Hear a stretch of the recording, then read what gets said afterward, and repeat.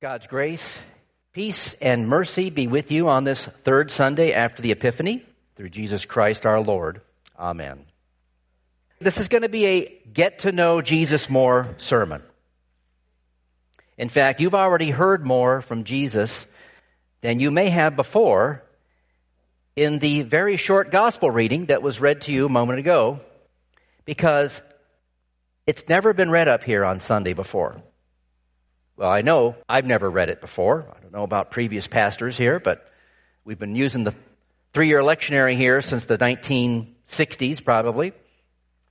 And remember, the Sunday before Jill and I left for Israel, I preached on another text from Matthew that's not in the regular Christian lectionary book there on the altar. And I won't go over all that again, but while I was away, I was still thinking about, while I was enjoying the sights and sounds of the Holy Land, I still was thinking about that text from Matthew, where Peter's talking with the tax collectors. Do you remember that a couple of weeks ago? And then Jesus tells Peter to go cast his line into the Sea of Galilee, and the first fish that he catches, well, there'll be a coin in its mouth to pay the tax.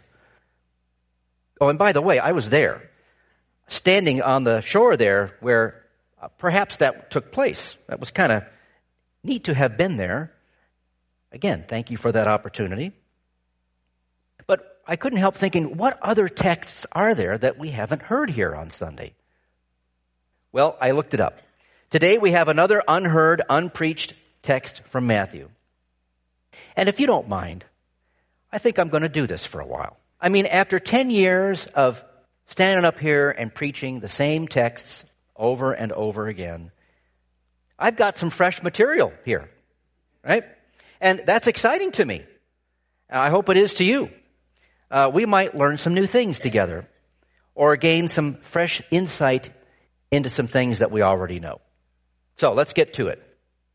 I want you to get those pew Bibles out in front of you and open up to page 838. 838.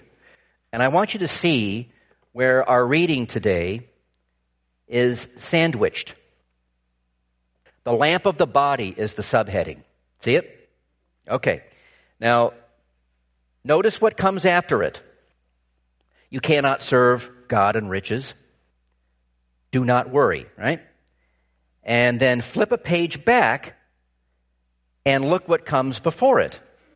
Lay up your treasures in heaven. Love your enemies. This is the Sermon on the Mount. And nestled deep within the sermon is this part, the lamp of the body. Now I'm going to read it to you. You can follow along in this New King James Version, but I'm going to read it to you from my translation from the Greek. It goes like this. The lamp of the body is the eye. If therefore your eye, being clear, all of your body will be shining. But if the eye of you be evil, all the body of you will be dark. If therefore the light in you is darkness, how great the darkness. I have a theory why this little reading here is left out of the lectionary. It could be because it's kind of puzzling. And it seems oddly wedged in between this larger teaching about loving and serving material things over spiritual things. Seems kind of like oddly placed, but we already know Jesus to be puzzling and odd at times, don't we? And with the things that he says and does. So this shouldn't be a surprise to us. So what about the eye being the lamp of the body then? Well, when I was a kid, I watched a lot of TV. And my mom used to say, Donald, don't sit so close to the TV. It's bad for your eyes. Now, how many of you were told that? Yeah, I was told the electromagnetic emissions from the tube were somehow harmful. But I never got an explanation as to how. That's because they really weren't. The old TV tubes emitted some static electricity, but it wasn't harmful. People assumed it was early on in the early days of TV, and the legend stuck. I verified this with Lowell Hollauer. He used to work on the very earliest TV sets. But people assumed it was harmful. And that kind of wives' tale science, though, makes the generation before us seem somehow less smart than us. But every generation, even the current one, has its assumptions, and not all of them are correct. You know, you find out over time which ones are right and wrong. And I say this because we have a tendency to view people of the past, especially in the ancient world, as dumber than us. But I can tell you, after seeing some of the things I saw in Judea, the people of the ancient world were anything but dumb. It's just that every generation since the beginning of time has assumptions and understandings about things until those assumptions and understandings are adjusted and corrected. This is the case with the people Jesus is speaking to in this reading on the slopes of the hills of Galilee. People back then believed that light came out of the body and even inside the eyeball. Inside the eyeball was a source of light. And okay, that might seem dumb to us today because nowadays we know how the body works, right? And how light works and all that. But people's assumption back then was, well, you get old, your sight dims, even though the sun's out during the day, must mean there's a light inside that's dimming. And we can see this in Job. Turn to page 449 in your Pew Bible. Job chapter 17, verse 7. My eye has also grown dim because of sorrow, and all my members are like shadows. Just a hint there of the understanding the ancient people had about light in the eye. But here's the thing. Jesus doesn't take the opportunity during the Sermon on the Mount to teach people the proper scientific workings of the eyeball and the sun and all that, right? He speaks to the people in ways they understand. He's God in the flesh, the creator of the universe. He made the first human being. Of course, Jesus knows that there's no light inside the eyeball. Nevertheless, what he has to say, or what he's saying, is more important than correcting the human race's assumption about how the body works. What he's saying is good news and bad news. Gospel with a warning attached, if you will. It's good news for you if your eye is clear, then the light from your whole body will shine brightly. And when Jesus says clear, he doesn't mean that your eyeball doesn't have glaucoma or cataracts in it. He means, and I had to look this word up in the Greek, it's a little tricky to translate, but he means if your eye is single, focused, that kind of clear. See, he's not just talking about the physical eyeball, but what's your response to faith? What's your response to him? What's your attitude, your approach? Do you care? Is your heart and are your thoughts fixed on riches and jewels and wine and lavish living, fame, importance, things that don't last? Or is it fixed on the things of God?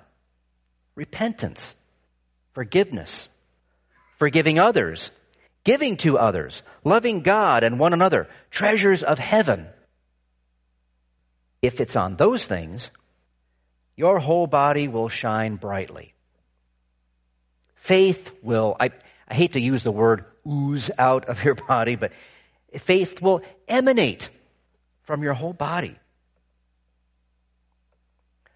On the other hand, if your eye is bad, in the Greek it's evil.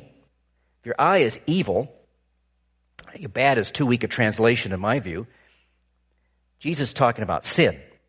If your eye is evil, well then it logically follows that your whole body is full of darkness. Well, that doesn't sound good, does it? And yet a great many people are evil in this world and have been throughout all generations. But here's the warning. If then the light in you is darkness, how great it is.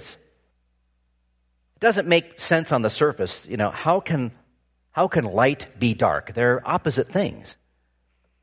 But see, again, Jesus isn't talking physiology here. He's talking spirituality. Don't be evil. It's too dark. It's too great. You don't want to be that. And it fits perfectly with the rest of the sermon, especially as it ties in with laying up treasures in heaven. Don't be stingy, but be generous to people.